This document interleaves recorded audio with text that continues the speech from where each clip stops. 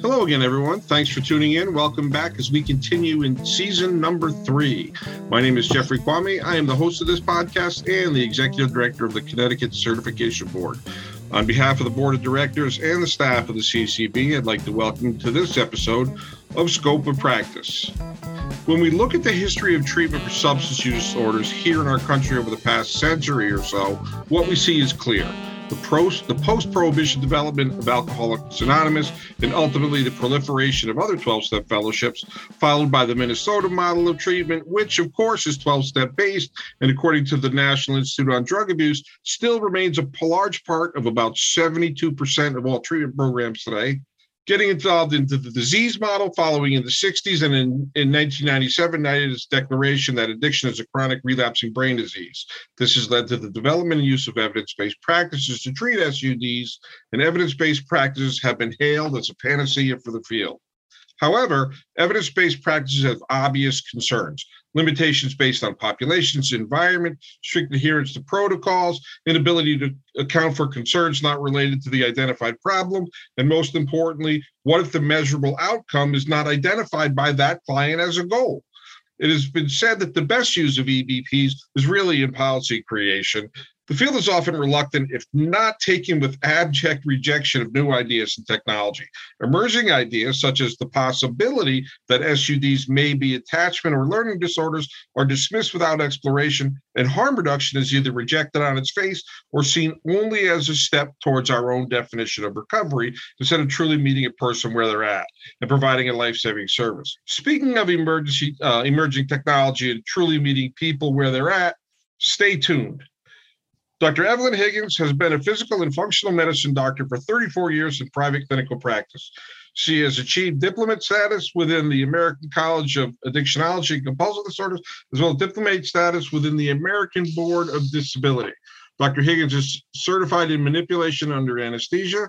She created and implemented budgets and financial preparations as a multidisciplinary medical facility consultant, in addition to consulting for integrative physicians in documentation, compliance, and creation of medical policy. Proficient in examination, diagnosis, and treatment of patients, she has performed independent medical and chiropractic exams, peer reviews, and disability ratings. Dr. Higgins is the Chief Executive Officer and co-founder of Wired for Addiction, as well as the founder of the Neurotransmitter Reset Program, a 2021 nominee for Modern Healthcare's Top 25 Innovators in Healthcare. She is also the author and host of a nationally syndicated health and wellness radio show.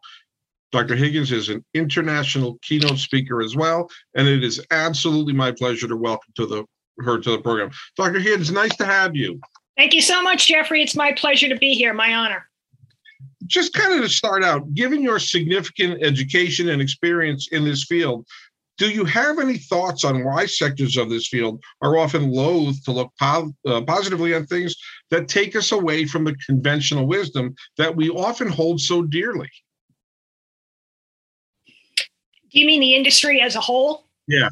Well, yeah. So, I would say it's really interesting you bring that up as the first question, Jeffrey, because it's the only part of healthcare that I can see that is not run systematically.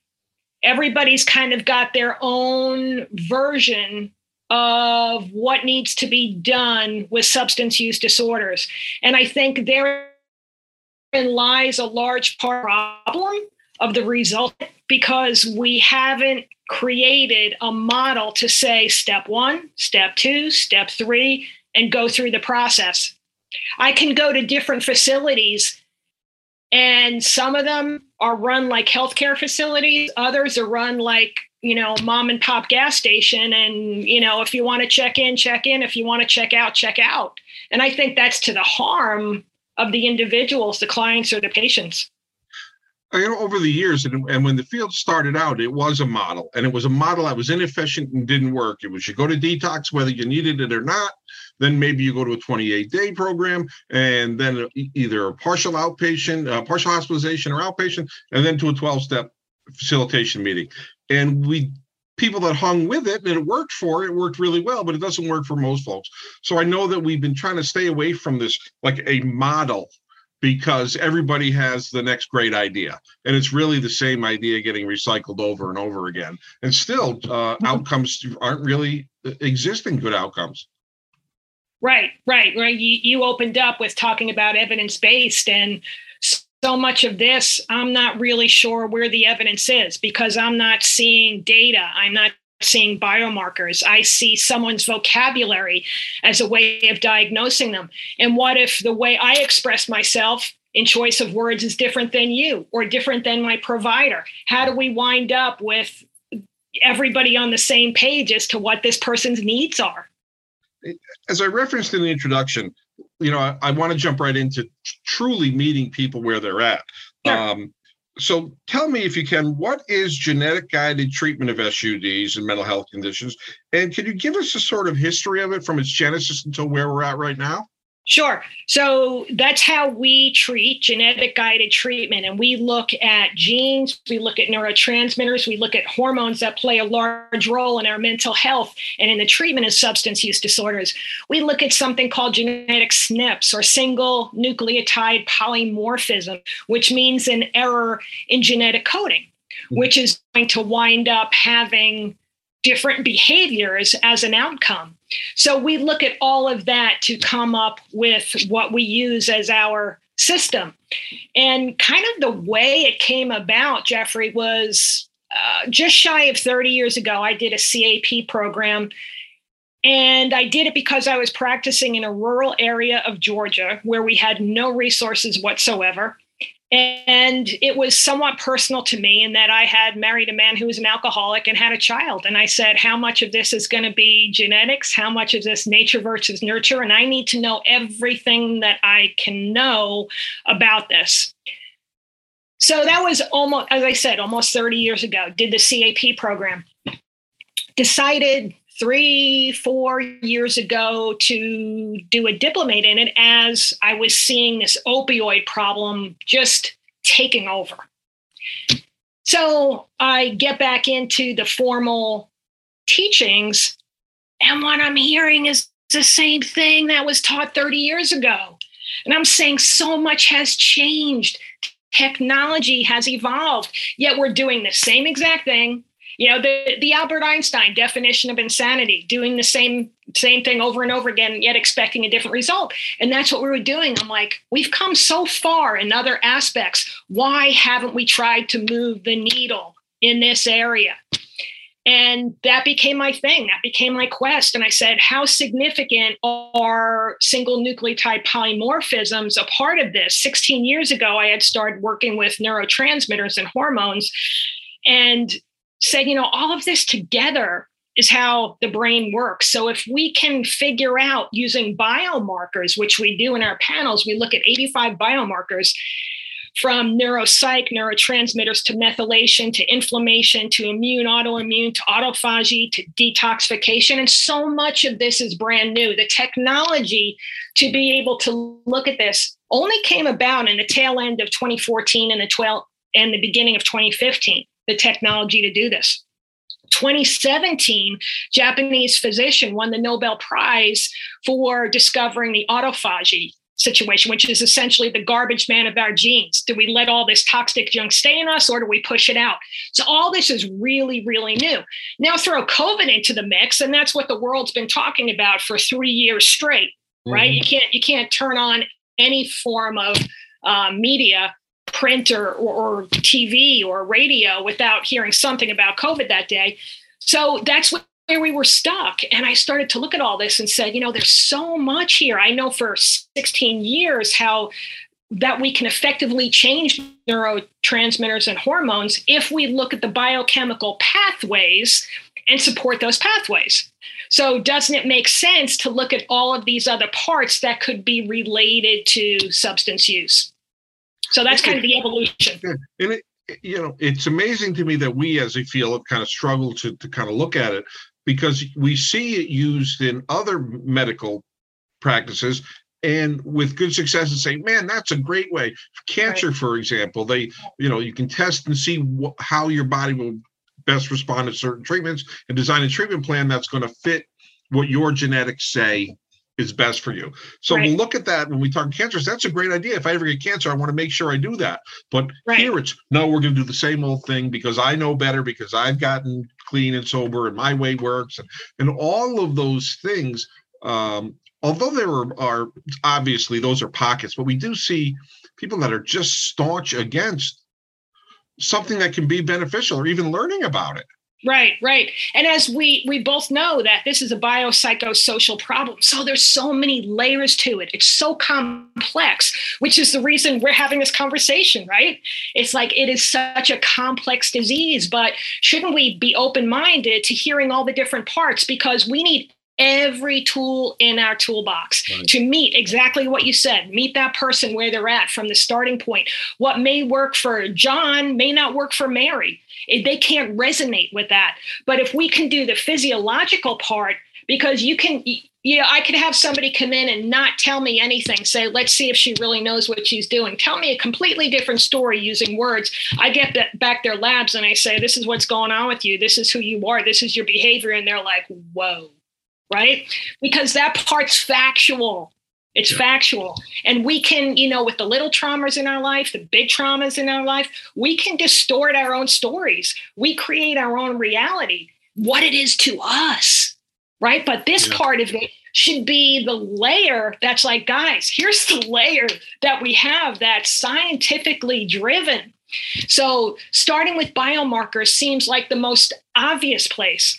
Even when I find out that treatment centers or even hospitals are not employing the use of pharmacogenomic testing, to me, that's such a loss, because how many times with someone with an underlying mental health condition do we hear, let's try this, I tried that, I did this for this long, I did it for that long, we doubled it, we removed it, we tried to compound it using it with something else. When we can get a DNA sample on somebody as easy as a buccal swab and know which drugs are going to be safe for them, which drugs are going to be, pharmaceutical drugs are going to be used with caution, and which are going to be totally a stop, no go, this is going to have adverse effects for you. That should be step one. I worked at an OTP for several years, and the medical director there said, we do labs for a reason, such as liver function tests, not just for my use, but for yours. So he would talk to us about what we would look for with somebody. And one of the things that used to amuse me all the time is somebody who was drinking chronically, but would not blow numbers on the breathalyzer so we could medicate them in that morning, would say, well, I'm not drinking. And I'd look at the liver function and say, really? Yeah. To me like that. And it was all the simple, the GGTP level. And the doc saying that is it's simple, but it's a great tool to use to gather information and say, hey, what you're telling me isn't matching up with what I'm seeing, what your body is telling me. Exactly. So I think that even in simple ways, it's fascinating. Yeah, absolutely. And we know that we need all the other parts of it. It's not to say this is the only, technology that should be employed. You need somebody to sit there with you and hear your story. You need the reinforcement every day to go with a group, whatever you choose, whatever your belief system is. You need all of those things, but you also need the physiology to have a strong foundation. Yeah, I think over the 30 years or so, 35 actually, that I've been in this field, what I see is we tend to react to something rather than respond. We'll see new information and we'll react and we'll think of it as, well, they're saying this is the only thing that you have to do. We're saying, no, this is part of a comprehensive care plan that includes the psychosocial. Right. This is the bio piece that we're looking at. I think that's important. Absolutely. From a continuum of care standpoint, someone leaves a facility. Now what? Go out, make sure you get yourself in a program, get in an AA, whatever it is that works for you. But what are we going to do to support the physiology? It's just all part of it. It's not saying this is the it. This is part of the it for the individual. I think the only time that I've seen the biology really discussed is in where someone's using a medication to support their recovery. And it usually comes from a residential place calling whoever the provider is, the medical provider, saying, so-and-so is falling asleep in group. Their methadone must be too high. They're taking too much, buprenorphine. And instead of looking at how are they sleeping, are there issues that are affecting their sleep? Are there are there environmental issues that are there biological issues that are affecting their sleep, et cetera, et cetera. It's always looking for the the lowest hanging fruit. Exactly.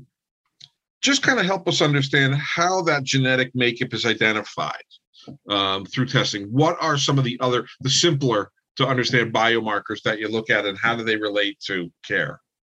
Okay, so let's just use the SERT gene in the single nucleotide polymorphism category of this. If someone so you can have either a heterozygous result or a homozygous result or no clinical abnormality. So we're hoping for the no clinical abnormality, right? Heterozygous means one of the two genes is affected. Homozygous means both of the pair are affected. Okay. So someone with this SERT gene, if they have a hetero homo, they have a very small likelihood of an SSRI working for them. That's so easy to identify. How many people I see that have been on SSRIs for 10, 15 years, their serotonin is still in the tank.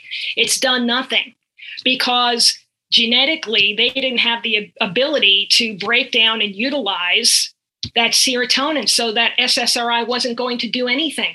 So herein lies the compounding effect of the pharmacogenomics, the genetic testing, to see what's the best comprehensive plan for this individual. What happens if someone's been on an SSRI that long? The human nature factor is you don't care, you're not trying. Now this person starts owning this stuff, which isn't true. And, I'll throw in the towel, I'll give up. I'm just a lost cause, all those kind of things. And if you look at the human element to this, we're really doing somebody a disservice if we make them believe that they just really don't care. And I see that in advertisements because the pharmaceutical industry has such a strong voice. They'll say, well, add this to your SSRI, whatever the medication may be, and this will help. And I look at those and I wonder what it's doing. Is it attacking the problem from a different perspective, or is it just kind of a booster for the SSRI that's going to have the same effect that it's like increasing the dose? And I not being a medical person, I have no idea, but it fascinates me. Right. In theory, they're thinking it's going to be a booster, but if someone has a genetic variant in that gene, they're not going to boost a thing. And this is not a difficult thing to understand or to look at and learn about somebody, right? This is something that a medical provider should be able to do. Absolutely, yes. I'd like to talk about implementation of genetic guided treatment. Is there, when you're working with a specific organization and on your website, there are certain things that you see that who uses it and that are your partners, including the College of Addictionology with somebody I know, Dr. Jay Holder, who I know from our work with the ICNRC. But are there specific steps or plans that you talk with organizations about implementation? Is it a difficult process for them? No, it's not at all. Actually, it's very, very simple. And we typically start with educating them so they know how this works, what they would be looking for with their clients or patients. For example, we have an NASW course coming out in the fall, an ADAC course coming out, and it's going to be the science of treatment recovery. And in this, people will learn about these different aspects. Why these genes? What's the panel? And how do we order it? How simple is this to employ it in your facility or with your loved ones? And it really is that simple. It's and I always like to educate people because to me, if I don't know the answer to something, but I know the theory behind it, I have a really good working process to kind of figure out what's going on, right? And the goal is to have everybody be armed with, this is another tool, and this is how simple it is to start using it. We have patients literally from all over the world where we drop ship the lab panels that are necessary. We do telehealth visits so we can have patients from everywhere, and it becomes that easy. Or we go into a facility, we go into a mental health hospital, or we go into a SUD treatment facility. And the folks that want to use this process, okay, we'll be there on Tuesday. We're going to swab. We're going to get samples. We're going to take them with us. We're going to send them off to the lab. 2 to 3 weeks later, we get back all the information. We go over what everything needs. And what I've found so many times, Jeffrey, is that once somebody understands that this is what's going on in them and part of who they are, the relief is unbelievable, because they have not been counterproductive to themselves. We just haven't looked under the right rock for them. And I've had people cry. It's like this. Wow. So this isn't me just trying to be obstinate. No, we're all made up of something different, right? Over 7 billion people in the world, yet we think we're going to treat everybody the same way when no two people have the same DNA. It doesn't make sense.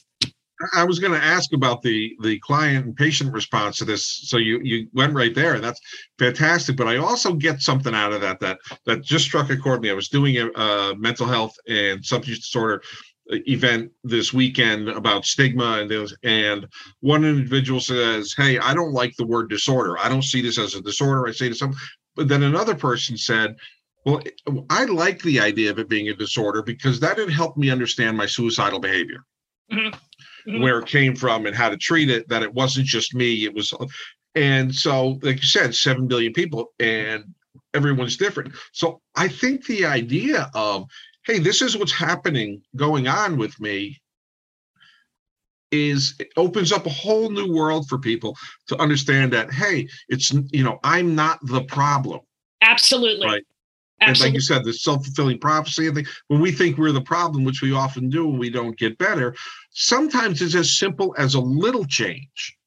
Yep, absolutely. It's a tweak, right? Yeah. And think about how all this evolves, right? Little kid, I was talking to somebody yesterday, 8-year-old, teacher says their ADHD need to be on Ritalin. Maybe they do, maybe they don't. I don't know. I said, but they're like, are there any labs for that? I said, yes.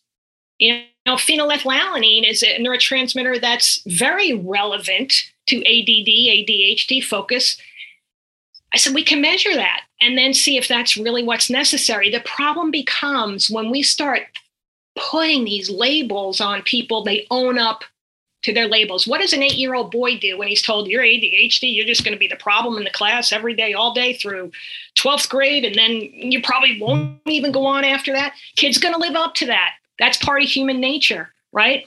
Then what do? You start to say, I don't feel any different. Let me start self-medicating as soon as I can. So many of these situations start with self-medicating, which initially works until it doesn't. Until it does not. Right?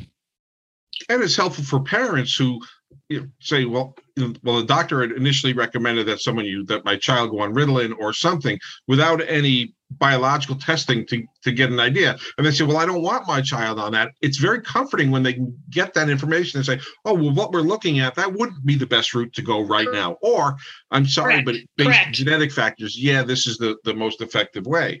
That there are options for people. And options that we didn't even know about and can be applied to substance use and mental health treatment as well. Absolutely. And when you look at, using the same example again, the 8-year-old boy, when you look at our brains aren't fully formed till we're 27 years old and we start changing with synthetics, how our brain operates, that gets into some dangerous waters, right? And I am not anti-pharmaceutical whatsoever. The problem, I think, is that we abuse them rather than use them. They shouldn't be our first line of defense. To me, our first line of defense should be what's creating this, what's causing it. Let's look at those biochemical pathways. And there's not a single biochemical pathway in any of our bodies that's made up of a pharmaceutical. Yet we've been trained to believe that's our first line. Get it? And I'm not anti-pharmaceutical. I'm just saying, listen to the logic here. It doesn't make sense. Right. It's the appropriate use of pharmaceuticals. I have a colleague who runs an organization called Physicians for Responsible Opioid Prescribing. And everyone says, oh, you're anti-prescribing of opioids. And they say, no, we're not. Our doctors say use them appropriately. And that's the problem. They're not being used appropriately. They're great medications when used appropriately. They're lifesavers for people, right? And they have to be used appropriately. Like anything, it has to be used appropriately. You talked about kind of informing people and other implications. Are there implications for prevention? Because we also know that that's the first line of defense. Can we prevent something based on knowing what's going on with our body, and then help with the non-clinical supports as well? Absolutely. Beautiful question. Thank you for bringing that up, Jeffrey, because therein lies my fantasy of how I would like to see us operate prevention, right? Case in point, mother-daughter patients. Mother had all the same pretty much biomarkers as the daughter. No shock there. It's genetics. So, and the daughter was having some significant difficulties. 16 years old. So I had the conversation with her saying, you don't have the wiggle room to play here. This is what these genes mean. This is what they do. Your go-to is to see the glass half empty. You are going to be reaching outside of that to find something that's going to pacify you. Your buddies are now at the age where they're going to say, come on, let's do this. Come on, it's no big deal. Let's do this. I said, I am here to tell you, you don't have the wiggle room to do that. Because the next day, when your buddies say, nah, that was cool, but I don't want to do it again, you're like, when are we doing it again? And that's how it begins. So the mother was nodding behind her. They were both in the appointment. And I was like, keep going, because I know that the mother could say that to the kid all day, every day, and the child's going to be like, yeah, mom, give me a break. But I'm saying it, I'm like, you don't have the wiggle room.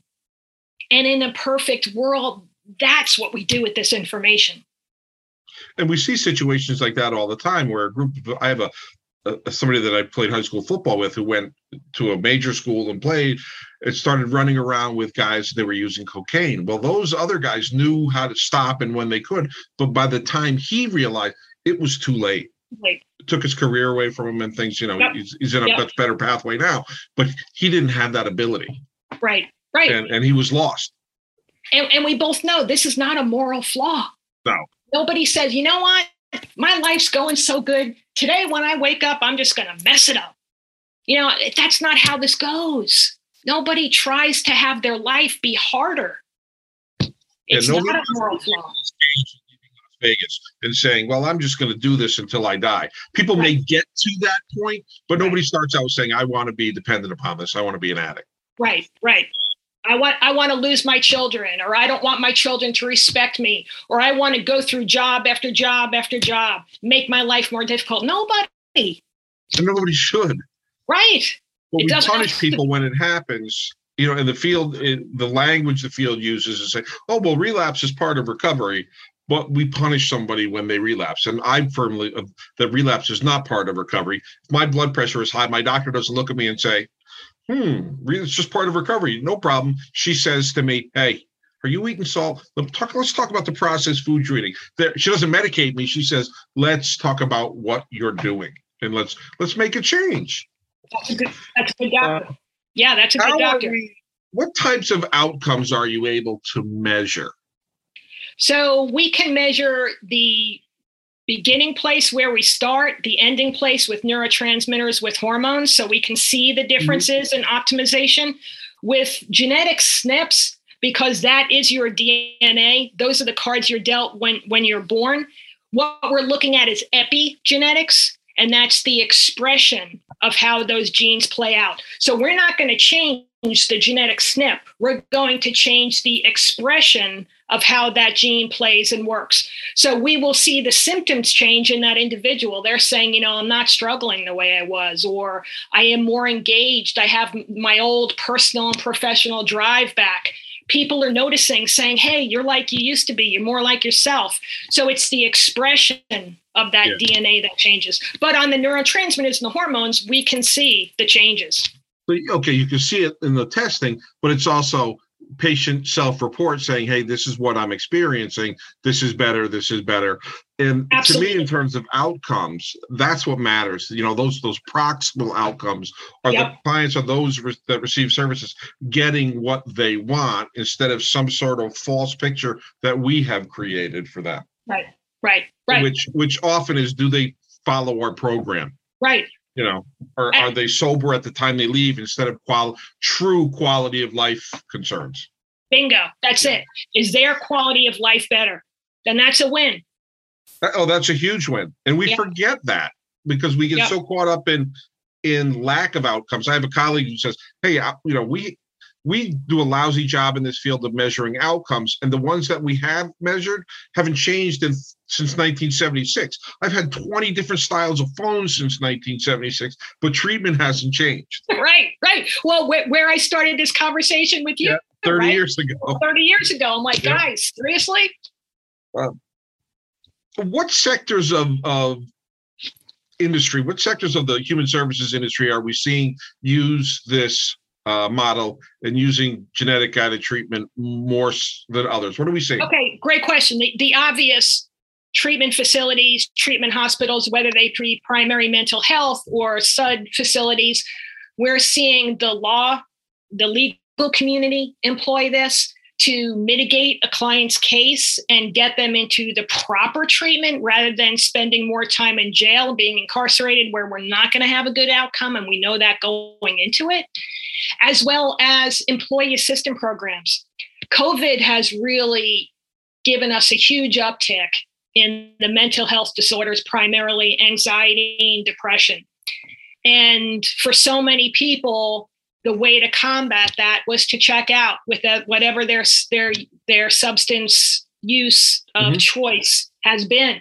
So we're seeing a lot of that as well. Large corporations and small corporations coming to us saying, hey, we want to offer this as a service to our employees. I think that's amazing. And I can certainly see the value when you talk about legal to the drug court system, which is much maligned, and in some cases rightfully so, and others not so much, but it can inform the drug courts for them to have better success and that their people become more successful because they have an idea of what's happening. Absolutely. My COO is a panelist this month in Washington, D.C. at the annual NACID, National Association Stop Impaired Driving.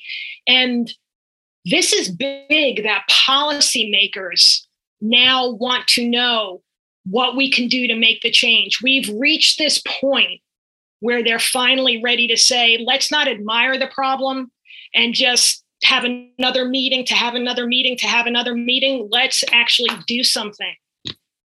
I've been to a lot of those meetings that are involved that you go to just to schedule another meeting. They're not really that fun.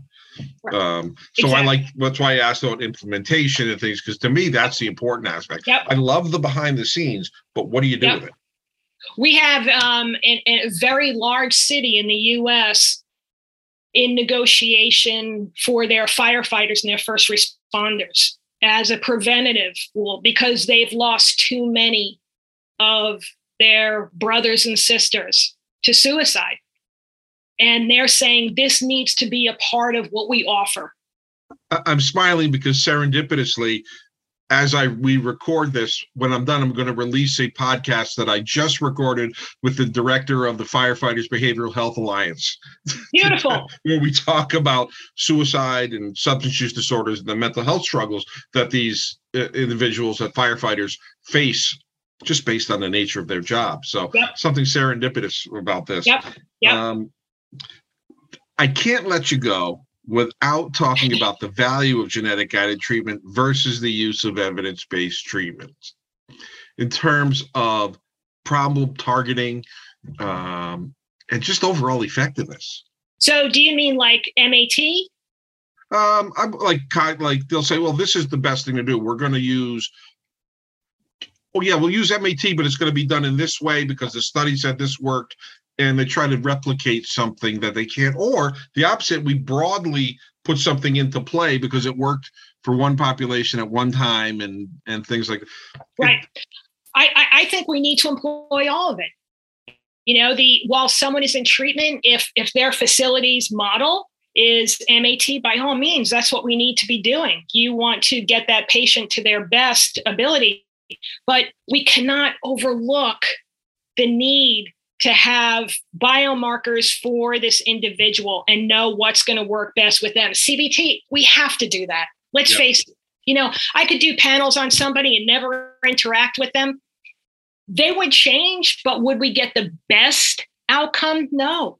People want to know that they matter, that somebody wants to hear what they have to say, that they're important enough for their story to actually get to take up time and say, these were my little traumas, these were my big traumas, and I need somebody to really believe in me to move past that. It's all that. And that's the complexity of what we're talking about, right?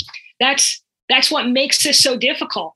But it can be so difficult and so rewarding when you see an individual's life completely turn around, and not just that one individual, but everybody in their world benefits. It's a domino game, and everybody benefits. That's how we make changes. Like why you do what you do, sharing this information. That's how we make changes. Going to the grassroots and saying, "Here's what it is, guys. Let's start all talking about it."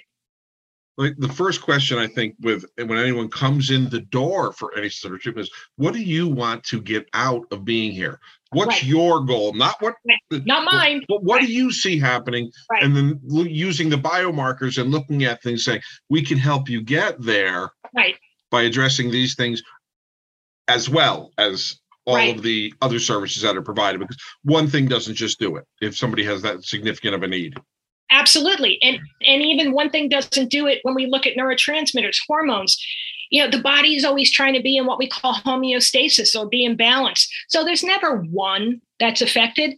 By the time we see somebody, everything's lit up like a Christmas tree, because you've been trying to do it on your own, and your body's intelligence has been trying to figure out how to get this orchestrated, this optimization, and it hasn't worked. So it's never just one, and it's great point. Great point. And when we talk about the struggles when somebody's detoxing from, they say, oh, they get that, that's just their body giving them the message. No, it's the body trying to get to the state of homeostasis, getting, they may learn a lesson from that, but that's not the point. The body doesn't think that way. It's just, I've got to get back to that my normal state, whatever that may be. Correct. Before we finish up, is there anything you'd like our listeners to know? I would really just like to share again, which I did earlier, that we're going to have the NASW course and the NADAC course, and people can learn more information. If anybody has questions, you can email staff@wiredforaddiction.com. Okay. If you don't want to wait to take that course, by all means, let's set something up with your facility. Or, if you're an individual listening to this yourself, don't feel like you have to wait for that. We travel, we do Zooms, we educate people all over, because it always starts with education. And more information on the company is available at the website, www.wiredforaddiction.com, correct? Correct. And I did see that NADAC has last year did an introductory webinar, PowerPoint on biomarkers and things. So they're starting to do the process. Mm-hmm. Well, thank you for joining us. I really appreciate your time today. It's been my pleasure to talk. I certainly have to look up more, because now my appetite is whetted even more. When I get to this point, because everything that I was taught when I first came into the field is wrong.